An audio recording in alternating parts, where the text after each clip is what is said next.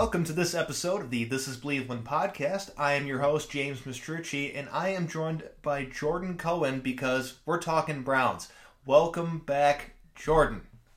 Thanks, James. How's it going, man? It is going great. Took a little bit of a break. Sometimes you need a little bit of a break. But, there's been some Browns-related stuff coming up over the past week or so, and I thought this would be a great time for us to sit down and kind of discuss some things. Yeah, absolutely. I mean, I feel like it's getting to that point in the summer where everybody's kind of like, all right, football season is coming, so. Yeah, once we get inside that 100 days to the week one mark, everyone starts being like, okay, football's getting closer, getting a little bit closer. Right. And each day everyone just gets a little bit more excited. But I figured we would start with the big trade that happened over the weekend. With Julio Jones going from the Atlanta Falcons to the Tennessee Titans. And the reason I bring this up is because whether it was real or valid or whatever, a lot of people were trying to float the Browns out there as a possible landing spot for Julio. And I never thought it made a whole lot of sense, in my opinion. And I think a lot of people were really overestimating or underestimating how much it would cost to get Julio and whether or not he could actually fit on the roster without having to make a whole bunch of other changes. Because I saw some people with suggestions of having Julio, Odell, Jarvis, and whoever, basically just adding Julio to the mix, where I think the only way they could have got him was to subtract somebody substantial. Yeah, I mean, absolutely. Like, look at the Titans. I mean, obviously it may change without Arthur Smith there, but my gut is they run a very similar kind of that zone blocking team offense, very similar to what the Browns do. The Titans don't have a number one receiver, right? What they didn't. They have good receivers. I mean, I like A.J. Brown. I love A.J. Brown, but I don't think A.J. Brown is an X. And he's not. Julio Jones is an X. And yeah. So, for them, it makes sense because they're still only going to have 2 to 3 receivers on the field. They're not going to have more than that. So with the Browns, I mean, if you have Julio Jones, Jarvis, and Odell Beckham, you're pretty much pinning yourself to having 3 receivers on the field at all times. Correct. Which means only 1 tight end or 2 tight ends and no running backs. It was a trade that never made sense for the Browns, absent them being able to, or being able / willing to move on from Jarvis or Odell. My gut is that Jarvis restructures his contract, so he'll get another 2 years guaranteed and take less money, which helps out all parties, right? Because Browns get him for longer and he costs them less. So to me, then the only other guy they would have had to trade was Odell. And even after the injury, I still think Odell could be a better receiver than Julio Jones. I think that may have been a downgrade for the Browns. It's possible. It's very much possible from a personnel standpoint. It could have ended up being a downgrade. But the one thing I was really focused on, you kind of touched on a little bit, is schematically their offense would change a lot. And that was one of the reasons I was opposed to trying to get Julio Jones onto the roster. Because we all know what the strength of the offense is. We all know what the strengths of Baker Mayfield is and what his weaknesses are. What they did last year played into his strengths, which was great. But if you added another big time wide receiver into the mix, you would be trying to make the team something that they're not. And that's a predominantly passing team. And I think that would end up with disastrous results like we saw under Freddie Kitchens the year before. Yeah, I mean, we have given... And so let me start by saying I hear the argument that this is Baker's real, only time he's had stability. Sure. Understand. We have seen what Baker looks like unleashed, and it's not a fault or a criticism of Baker to say he right now has not shown that he can consistently be a 35 plus passes a game guy. Yeah. He hasn't shown that. And so if you get Julio Jones, what you're doing is you're either saying he has to become that, which I think backfires, or it could backfire. I think the evidence we have in front of us suggests that it would backfire. Or you keep the offense the same as it is and have to deal with ultimately probably Julio or Odell. I doubt Jarvis would be a locker room issue.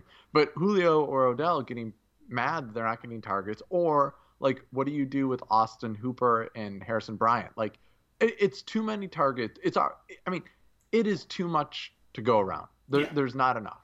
And I mean, what are you going to do? Not run Nick Chubb and Kareem Hunt? Because, I mean, last I've checked, the NFL doesn't have an answer to the two heads of the Browns running attack. They really don't. They really don't. I mean, I just like it's like I mean, I get.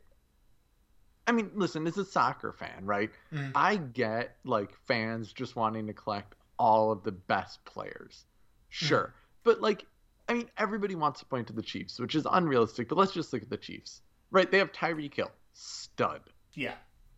And then they have a bunch of good receivers. Some were high draft picks. I mean, they had Watkins, but like, generally speaking, that offense had enough. Like Tyreek Hill got the most Tyreek Hill and Kelsey got the most targets, and then everybody else was kind of secondary, tertiary. Yeah. 49ers were the same thing the year they went to the Super Bowl. Buccaneers are the exact same thing. Like, you only have so many touches a game, and at some point, I think you're spending too much on good players when they're not going to get the most of them because they were not touching the ball. Mm-hmm. Yeah, and I'm entirely with you there. I mean, and for most of the teams you just mentioned, the one big difference between the Browns and those teams is the quarterback. Outside of San Francisco, you just mentioned teams with elite quarterbacks, so they can get away with having the one or two guys. Not that they do. I mean, the Bucs offense is loaded, and Tyreek Hill and Travis Kelce are two at the best of their positions, but it's the complementary guys that they just seem to have the right mix of. And just right. adding more top end guys isn't always the answer. Sure, it sounds sexy, it seems awesome. If you're playing Madden, you're unstoppable. But this isn't Madden. This is real life, and you need to have the right mix of players. Yeah, I mean, I just don't. So, I suppose you move Odell into more of a slot role and let Julio Jones be the X. Mm-hmm. So then you have Odell and a tight end, both kind of occupying the slots. Where's Jarvis, right? Yeah. Oh, so Jarvis isn't playing. Well, Jarvis is your leader, and I think at some point, you just have to feed the leader. Like Chelsea that just won the Champions League. Cesar Azpilicueta, a good player. Mm-hmm. Not their best player, probably not their best starting option at center back, but he started because he was the captain, right? And at some point, you just want that leadership on the field. And like, I just, at some point, you want Jarvis on the field because of the leadership, period. Mm-hmm. Yeah, you really do. And as much as some people want to see Jarvis have a lesser role or not even be here, he's a very important figure on the roster. I mean, like, I have friends that coach, and it's some at fairly high levels, and every one of them says, like, locker room leadership is a thing. It is a thing. And if you look at like some of this confusion when you're like, well, we don't know why X team that was predicted to do so well didn't do so well, you generally can point to stuff going on in the locker room. Yeah, and it seems like, for the most part, Jarvis has been a positive in that area. I don't think I've heard anything relatively negative outside of towards the end of the Freddie Kitchens season, but I mean, everyone was fed up that year. Although some people do like to point to that year and say, where was his leadership then? Well, nobody was guiding that sinking ship, okay? Yeah, right? I mean, like, and I don't know. I don't know what they wanted Jarvis to do in that offense. Like, both the coaching staff and fans. Like, yeah, no kidding, his numbers aren't great in that offense. But no kidding. He is not an X receiver, ever. That is not his strength. He's not fast enough or athletic enough.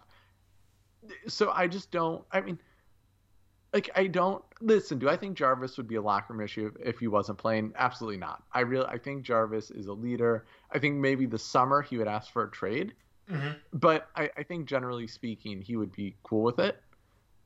He wouldn't cause an issue. But like, that's not the problem, right? Yeah. It's not that you're worried about him causing an issue. It's that you want him out on the field. You want him like he is. What inspires that locker room to work hard? From everything we've read, maybe it's wrong, right? Like, maybe secretly it's not him, but it seems like enough people connected with the team think it's him. It certainly seems like that or that way at least, that it, and despite the pleas and claims from from some people. He really is a key figure and an important figure in the locker room and on the roster, and it really seems like he's holding some people accountable. Yeah, I mean, especially it's a young roster. Like, let's just be upfront. It is the core is really young. Most of these guys aren't even on their second contracts. Yeah. So you need some veteran guidance to be like, hey guys, like this is what consistently winning looks like, right? We made the playoffs last year. We have to make them again this year. You need guys that have done it before. And I know, I guess this was Jarvis's first year of really doing it, but I feel like in college he did it. I think he knows what winning looks like. Mm-hmm. He does. And like Julio Jones does too, don't get me wrong, but like Julio Jones isn't the same type of character as Jarvis. Like he's not that leader type. And maybe Baker becomes that, but Baker's got to be better to become that. Yeah, I mean, everyone likes to point towards the quarterback as being, that's the leader. Well, there's a certain level of talent level or skill level required to be that leader guy, and if a guy doesn't have it, people just won't listen. Right. Well, it's awful. I agree. And to go back to Jarvis for a second, a lot of people like to state that this, that everything, all the good things like off the field, culture-wise, the team to be going in the right area is directly resulted to the coaching staff and GM. And credit where credit is due, they did a good job of taking something that was been in the toilet for a long time and got it out of it. But like everyone knows that had a job or has been in school, as soon as the boss or the person in charge gets out of the room, people are going to talk. And you need somebody who is not in one of those authoritative roles to have a voice or have a sense of leadership to guide people. And I think that's where Jarvis falls into. Right. I mean, I think a coach, the best thing I've heard is, as a coach, you need to control the things that you can control. Mm-hmm. As a coach, there's a lot of things you can't control, right? Like, I think Ty Lue, as far as a man-managing coach, is one of the best in the world, period. Like, I think he really gets star players. Yeah. I think what Ty Lue gets more than anything is he needs to control the hour to two they're at practice and then the plays and stuff during the game to whatever degree he feels necessary. But outside of that, like, Ty Lue doesn't tell Kawhi to go to practice 8 times a day, right? He doesn't tell Paul George to bring young guys with him to practice when they're down against the Mavericks in the playoffs. Like, that is player driven. And Stefanski, I think what he did best was trust the players, which means Jarvis. Yeah. So, I know we went down a Jarvis rabbit hole again, but it seems like we do just about every time we talk. But for the Titans, how do you think this really impacts their season outlook? I mean, listen, I think the Titans are a good team. I think I've always thought they're a good team. I think Tannehill is like in this weird spot where people either overrate him or underrate him, but I think he's a really good quarterback. I think the best version of Baker looks somewhat like a Ryan Tannehill. And is that a guy that can win you a Super Bowl by himself? No, but is it a guy that, like, where Tannehill's different is he's consistent, but if Baker could become consistent, I don't think we'd see like the high levels we saw at the end of last year, but I think it would be like that level of consistency, which is a good 10th, 11th, 12th best quarterback in the NFL, which is good. I think that's a good team. I think Derrick Henry is a beast. Mm-hmm. I think they're really going to miss Arthur Smith, but I mean, I don't know. I think they're a good team. I think Julio Jones helps. They're a good team. They pose matchup problems. They've always posed matchup problems. Julio Jones does not change their offense like he would change our offense because he really will slot in right next to A.J. Brown. Yeah. And they will still run the ball as much. They'll still run as much heavy sets as they always do. I don't really know. Like, I think the AFC is pretty open this year. I still think the Chiefs are a class ahead, especially now that they're getting offensive line help, or now that they got offensive line help. Yeah. But I do think the Ravens, Browns, and Titans all could beat the Chiefs. And the Bills too. On the right day, right circumstances, anything can certainly happen. Personnel wise, I think it gets the Titans offensively to a a skill set that's comparable to what the Browns have, with having Yep, Brown and Julio as their receivers and having the dominant running back, Henry in Tennessee and Chubb in Cleveland.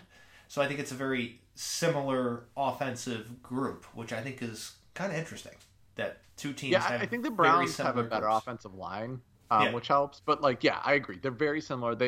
Again, if the new guy calls plays like Arthur Smith did, it will be actually eerily similar offenses. I mean, we saw when the Browns played the Titans this year. Like, that game was just two teams doing the exact same stuff, and the Browns won. Mm-hmm.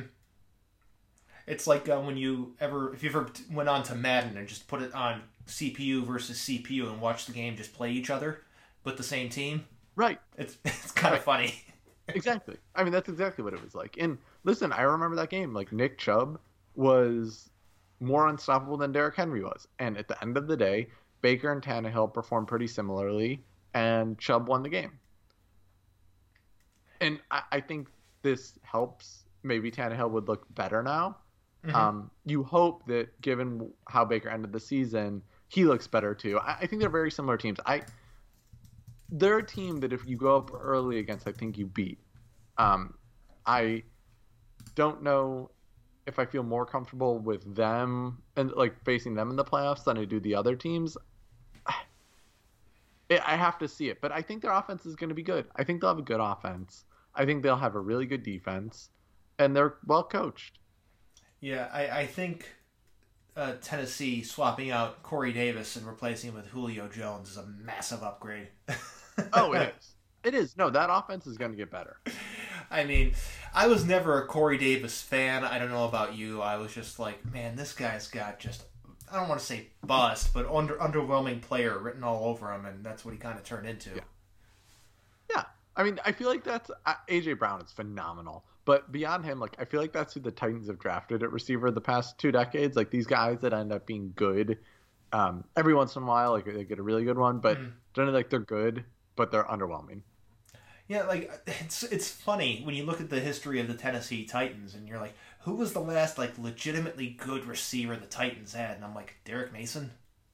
Yeah, probably almost 20 years ago. Yeah. You think of some of the guys they had there. You think Justin Gage. I'm like, ugh.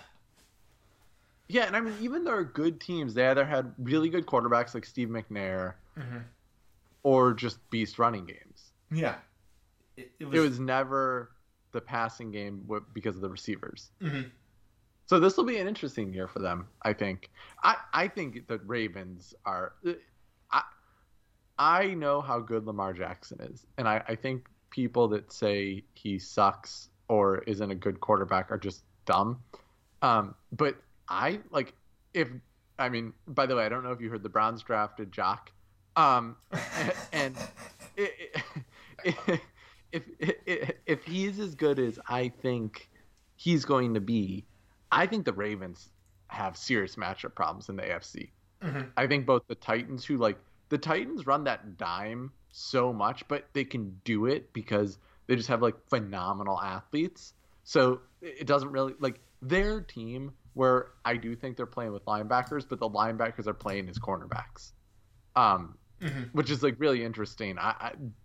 They're a problem because of that. The Ravens almost lost to them again last year in the playoffs. So the only team, I think the Chiefs, because of how high powered their offense is, have an advantage against the Titans and the Browns. Yeah. So it's all about matchups. It's where the seeds fall. I mean, looking at the AFC, you got to look at you look at the Browns, you look at the Titans, look at the Ravens. They're 3 teams that if whoever they're playing it gets up by 10 points within the first quarter, it could be game over at that moment in time. It really could. Yeah. For me, what scares me about the Ravens, and it constantly does, and I know they keep trying to improve it every offseason, and as a Browns fan, I don't want to see it. As a football fan, I would like to, but that offense is Lamar Jackson or die. It asks a lot of one player. It really does. Some of that falls back on the scheme. Some of that also falls back on Lamar's not so great development as an actual passer. Right. So that sort of happens. And yeah. He needs to take that next step forward as a passer if that offense is truly going to live up to its potential. Yeah, I agree with that. I mean, they're a weird team to me. The Browns need to worry about making the playoffs before we talk about Yes. how they're going to fare. I mean, you and I have talked about this. I don't think the Browns' schedule is that easy this year. I don't know if Aaron Rodgers is going to retire or what, but if he plays for Green Bay next year, that game is tough. Mm-hmm. Like, we have a lot of obviously the AFC North, and they're all stacked towards the end of the year. Yeah. So I don't think the Bears are going to be easy. The Browns have to worry about making the playoffs. I think the Titans do too, to be fair. Mm-hmm. They both do. I think the Titans have an easier path only because of their division. Well, and I think their offense is just going to be more consistent game to game because of both Tannehill and now their better passing game. Yeah, I agree with the consistency for the Titans' offense. I think that it's not going to have as much of a level of variance. It's a big it's a word you're a big fan of, is variance. Oh, it's my favorite word. I don't think they're going to have as much variance in their offense compared to teams like the Browns or the Ravens. Right. I don't think, I think the high end of the Browns offense is up there with the Ravens and the Chiefs. It just, we don't reach it all the time. No. I think the low end is bottom of the NFL low end. Basically, Baker has a bad game. And then the defenses just stack the box. Yeah, he gets a couple tip passes at the line, maybe gets a strip sack. Yeah. And I don't think the Titans do that either. But no. Yeah, I mean, I agree. I think the Titans just don't have to worry about a lot of variance. So I think that makes it easier for them. Yeah, and speaking of the Browns and their offense, local sports radio and local sports beat reporters had themselves one hell of a couple of days here talking about the Browns offense and how they're skipping OTAs and instead they're going to gather on their own and do their own thing. And listen, I think it's getting completely blown out of proportion. If this was a year ago, and which they did do this a year ago, but if this was a year ago and the offense was still unproven, the offense was still, you don't know what you're going to get, you didn't have a better picture, a better idea of what the offense was actually going to be, I would be more concerned, but I'm not concerned about this at all. No, I don't. I don't know what the value of OTAs is, right? Because I'm not an NFL player or coach. But to me, that stuff has always seemed very valuable for younger players, mm-hmm. less valuable for players that have been in the system before. Yeah. Do I think them gathering with Baker is going to be beneficial? Probably not. It's honestly just to keep themselves in shape before preseason.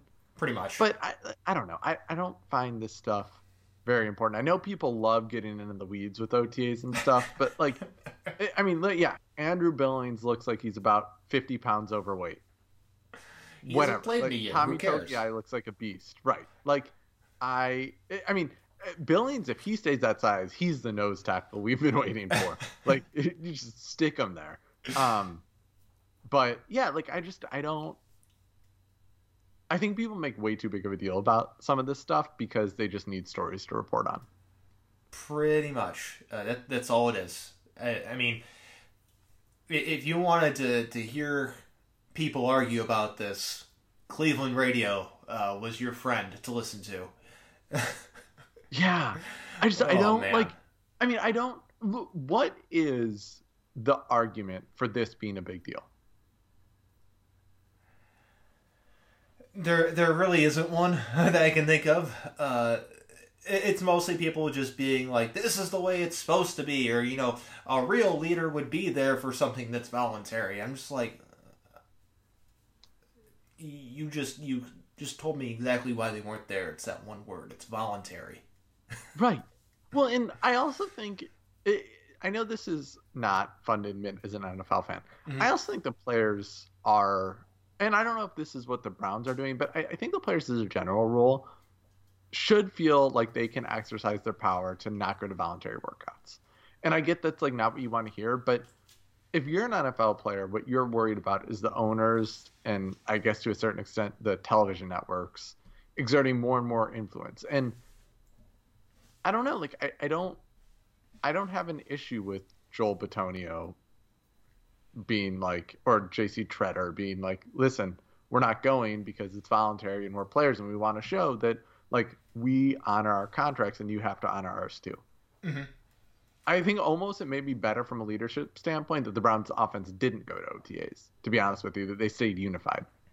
Yeah, I agree with that 100%. And something else to take into consideration is that, you know, this season they got the extra game in the schedule. This is just more wear and tear on the body. And, I mean, for, you know, the veteran guys, I mean, it makes, like, no sense to go. But I can understand for some of the younger guys, especially the way that last year's college football season was, and it was abbreviated, that maybe getting just a little bit of work to just knock some of the rust off is a good idea for, like, the rookies. Or the guys that maybe sat out last year. Yeah. Yeah, I mean, I get that. I think that, I don't know, I don't feel this great sense of concern. Like, there are things this season I'm concerned about, right? Like, yeah, I think the defense looks a lot better. I think the defense is really young.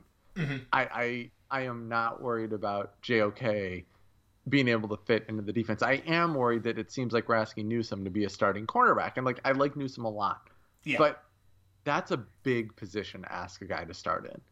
Mm-hmm. There are things on the offense I'm concerned about. One is I think the offense got predictable towards the end, and it didn't matter because we were just executing at a really high level. But, I mean, come game one this season, teams are going to have adjusted. The Browns will be scouted out. So if the Browns are not executing perfectly, they're going to need to make changes. And that concerns me because that takes a lot of time. Yeah, and it is something you've said. Teams that run this specific type of offense traditionally struggle in the second year. Yeah, because they need to innovate. And then by the third year, they're back again. But, like, this is a traditional second year where, like, I am worried that the Browns will not be prepared to deal with how they're scouted out. Mm-hmm. Maybe I'm wrong. Like, I think Stefanski's awesome, and maybe Stefanski knows all this and knows these trends and is figuring out ways around this problem, which I think basically involve different play action sets and more gap scheme, just like occasionally, even if it's just with Kareem Hunt. So, but that takes a lot of time to implement. Like, play action, everybody's like, why don't teams run more play action? Why don't teams run more play action? Like, guys, because it's the most difficult concept to run. Like, to run well, it needs to look like all of your run plays. Mm-hmm. And then you need to be able to execute really quickly to take advantage of the misdirection. So I think I don't know. That's what I'm worried about.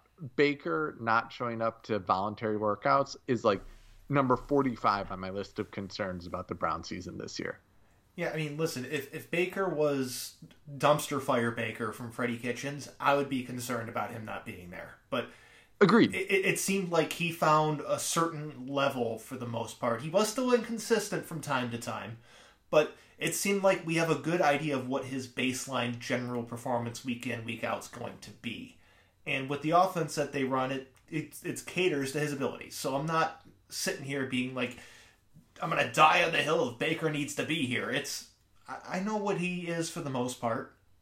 There might be a little bit of stuff we still haven't uncovered yet, but I'm pretty confident I have a good idea of who he is. Yeah, like, I know Baker's inconsistent. Like, we've talked about this. I think on Twitter, I remember we've gotten in arguments and, like, people have called us Baker haters. And I don't think that's the case. Like, I think we both acknowledge Baker is, like, fine. Like, yeah, his highs are really high and his lows are really low. Like, he's inconsistent.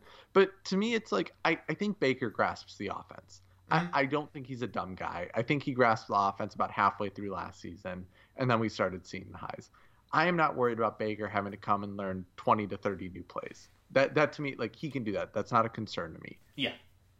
It's just not. Like, if he was a rookie quarterback or coming into a totally new offense, I would be concerned. I'd be like, yeah, Baker, you got to be there because you need to learn the offense. But it's the same offense, probably with a few changes. I don't know. Like, him knowing the offense is not my concern. Because it really seems like he has a good grasp of everything. I mean, and they're not going to be like, hey, remember everything we did last year? Well, we're throwing that in the garbage and we're going to give you a whole new offense. That's not a thing. That's not going to happen. Right. And if they were going to do that, they would have told Baker that. Right. And that would have come out in the media because the Browns seem to find a way to, like, leak all that stuff out. Mm-hmm. So we would know they're not changing the offense. Not drastically, anyways. The idea is going to be the same. Personnel advantage, run, play action. Yeah, pretty much. We're not going to see them out here trying to run the Chiefs offense, despite pleas from many fans on Twitter and some people who write about the team. You're not going to see a completely new offense and them not be who they truly are. And that's... The Browns are... We know who the Browns are. Yeah. Well, did you see Terry Pluto had an article, I think it was Terry Pluto, maybe somebody else, about the Browns defense this year? And, like, the crux of the article is that the Browns are going to do what, like, all of these teams do, where they play with 3 safeties or 6 cornerbacks. And it's like... And then it's like JOK central to this because he's a safety. It's like, no, he's not. Like, he may be positioned as a safety. He is playing as a linebacker. And you and I keep talking about this, and it's just like, listen, guys, like, look at the Rams defense for what the Browns are going to be. Don't, like, go look at the Chiefs and be like, or the Buccaneers and be like, yeah, see, like, or the Ravens or anything. Like, hey, see, look, like, they play with 6 cornerbacks. Like, that's not what the Browns are doing. And it's same with the offense. And that, to me, is just frustrating. It's like, people are way overthinking this. I mean, and we've discussed this before, and people really think, or are really talking about these, this 3 safety spin-off of the Seattle defense, and everyone knows how I feel about this. The Seattle defense has been dying for half a decade now, and they had some of the best players over the past 10 to 15 years in that defense. Yeah. Browns have improved, but they don't have that. They arguably had the best cornerback, the best safety, and the best linebacker of a generation on one defense. Yeah, that's how you can run that defense. I mean, yeah. And like again, like JOK may position as a safety. He is a linebacker. He will do things that linebackers do from the safety position. People get confused. Like the Seahawks defense is the opposite, where you have safeties positioned as linebackers. Yes. That is not what the listen. Maybe it is what the Browns do. I can't imagine that's what the Browns are going to do, and it's a key difference. And we've discussed this. They wouldn't have drafted Greg Newsome and signed Troy Hill and signed John Johnson, and done it this way if they were going to do some 3 safety, defense. Right, exactly. Because you look at. The plan is to start Newsome. The plan is to have Hill be the third, nickel slot corner, whatever you want to call him. You still got Denzel Ward, so that's 3 corners right there. Then if you got to somehow throw 3 more safeties into the mix, you're going to come out and base dime? That's not a thing. That's not a thing. I mean, no, like, there are teams with like, I think the Rams ran a lot of dime last year because they just had so much talent in that secondary. Mm-hmm. But it wasn't base, right? And they didn't run base nickel. Like, the Rams that ran a base 3-4 and did some really creative things with John Johnson and Troy Hill around Ramsey and Donald. Browns don't have Aaron Donald, so they're going to run the 4-3, but it's the same idea. Like, it's going to be base 4-3, and that, I mean, Joe Woods, it's his job on the line this year. So I imagine Joe Woods is going to use 4-3 base and then run a lot of creative stuff within that package. But the notion that it's going to be 3 safeties out of the gate is just, I think it's nonsense. Nah, it's not going to be 3. Again, I mean, I keep seeing now on Twitter the new things like JOK may not be ready to start. And like, listen, maybe my evaluation of him is totally off.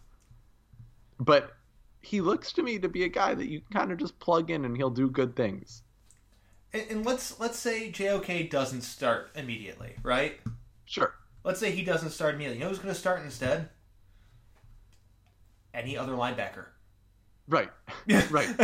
I mean, maybe they want the coverage the pass coverage aspect of JOK that they want out there. Okay, Malcolm Smith's gonna start. Okay, or Sione Takitaki.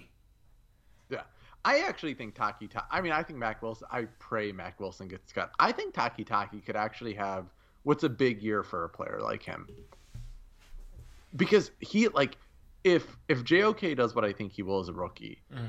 And if the rest of the defense kind of clicks, that means Takitaki's going to just get a ton of tackles. Yeah. So, I don't know. I'm just not. Listen, if Mack Wilson's starting, then I'll be on the fire Joe Woods train. But I'm definitely at the station right now with him, but I'm willing to see see what it looks like before I hop on the train. Um, just I yeah, JOK may not start. I think Malcolm Smith's good. What was a weakness going into the summer, I still think is a weakness, but it's not the same type of weakness. Like I think the linebacker group, it's not like Sendejo's when he was our starting safety last year. Yeah. They went out and addressed the position of need. Yeah. I mean, and I just like I'm really like Tommy Togiai supposedly looks great, which doesn't surprise me. Mm-hmm. I don't know. I think that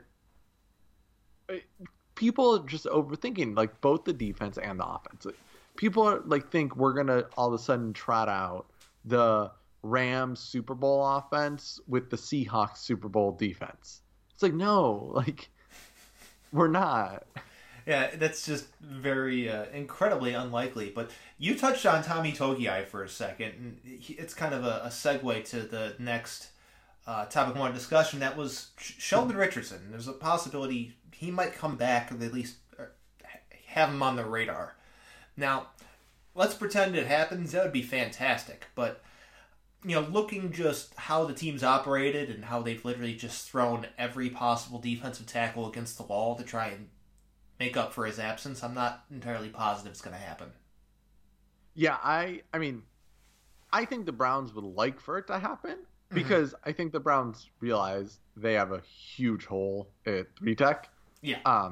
I guess Billings may be the guy, but like, I think the Browns realize they have a hole, and I saw like I think it was Pluto who wrote this article I was talking about, but it may have been somebody else. But this idea that the Browns have a death lineup defense where you have like Garrett, Clowney, and I don't know the other two guys they plug in at defensive tackle for like the super like pass rushing offense or pass rushing defense. Oh jeez.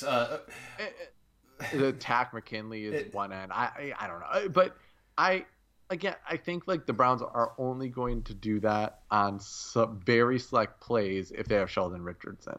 I think if they don't have Sheldon Richardson, something like that you use as a squirrel, right? Like because otherwise you're going to get crushed. So you run that more and more, and eventually teams adjust, but it gives you coverage a few early on in the season. I think Sheldon Richardson makes it so you don't have to do that stuff. It also makes it so Tommy Togiai isn't starting, which from the sounds of it, without Sheldon Richardson, Togiai's starting. Yeah, I wouldn't be surprised if Togiai's a starter if Richardson doesn't come back. But I'm looking at all the moves they've made here. I mean, they get Billings back. That's not a move, but it's an addition. But Tommy Togiai they drafted. They signed Malik Jackson. They signed Malik McDowell.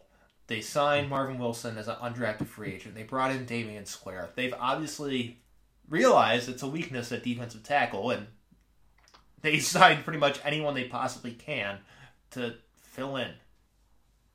Yeah.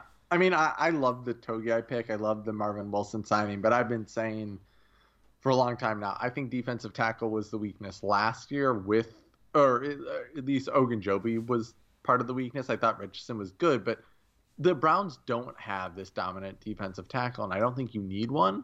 But, I mean, without Richardson, without Ogunjobi, I mean, you're starting Billings, who looks like just a nose right now. He's that big, which is fine.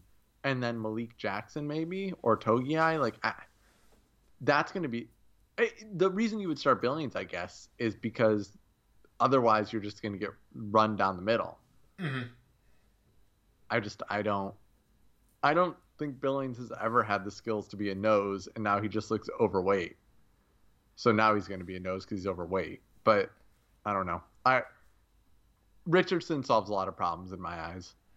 He would, and it would give me a little bit more confidence that they're not going to do something stupid like kick Clowney inside and have McKinley be a starter or something like that. Because that would be my all-out nightmare scenario, because we all know how excited I was that they signed Jadeveon Clowney in the first place, but doing something stupid like Clowney and McKinley at the same time just seems... Well, and I don't have any issue with Clowney starting not starting. With Clowney, like, on sub-packages being a defensive tackle when you know Yeah. it's a passing down. Because he's done well in those situations, but you can't start him there. Yeah, no. You start him at defensive end. I mean, listen, maybe he has another helmet tackle, and then it's great. But I think he's not going to be as good as Olivier Vernon was last year, which is fine because I think the rest of the defense is better. But all of a sudden, you're looking at 3 positions on the defensive line that are worse, maybe 4, depending on how Myles Garrett's recovered. Yeah, I mean, just trying to figure out like the one position group where it seems like you have certainty with one guy and Myles Garrett, there's pretty much uncertainty with how everything else is going to slot in when they start playing actual games. Right. I mean, I think we saw it 2 years ago with Freddie Kitchens when everybody was like, oh, well, the offensive line may not be great, but Baker and Odell will make up for it. And then it was like, oh, well, actually, the offensive line really screwed our season. I think last year you saw kind of everybody's like, oh, well, like, Baker will figure it out. And then Baker didn't figure it out until halfway through the season. The first half of the season was really rough. And to me, it's like just one of these other things. Like, there's no justifying it. The defensive line isn't looking great. I think Sheldon Richardson makes it look okay. I don't think it is one of the best defensive lines. I don't know if it's one of the top half defensive lines in the NFL. A lot depends on if Myles Garrett is Myles Garrett again.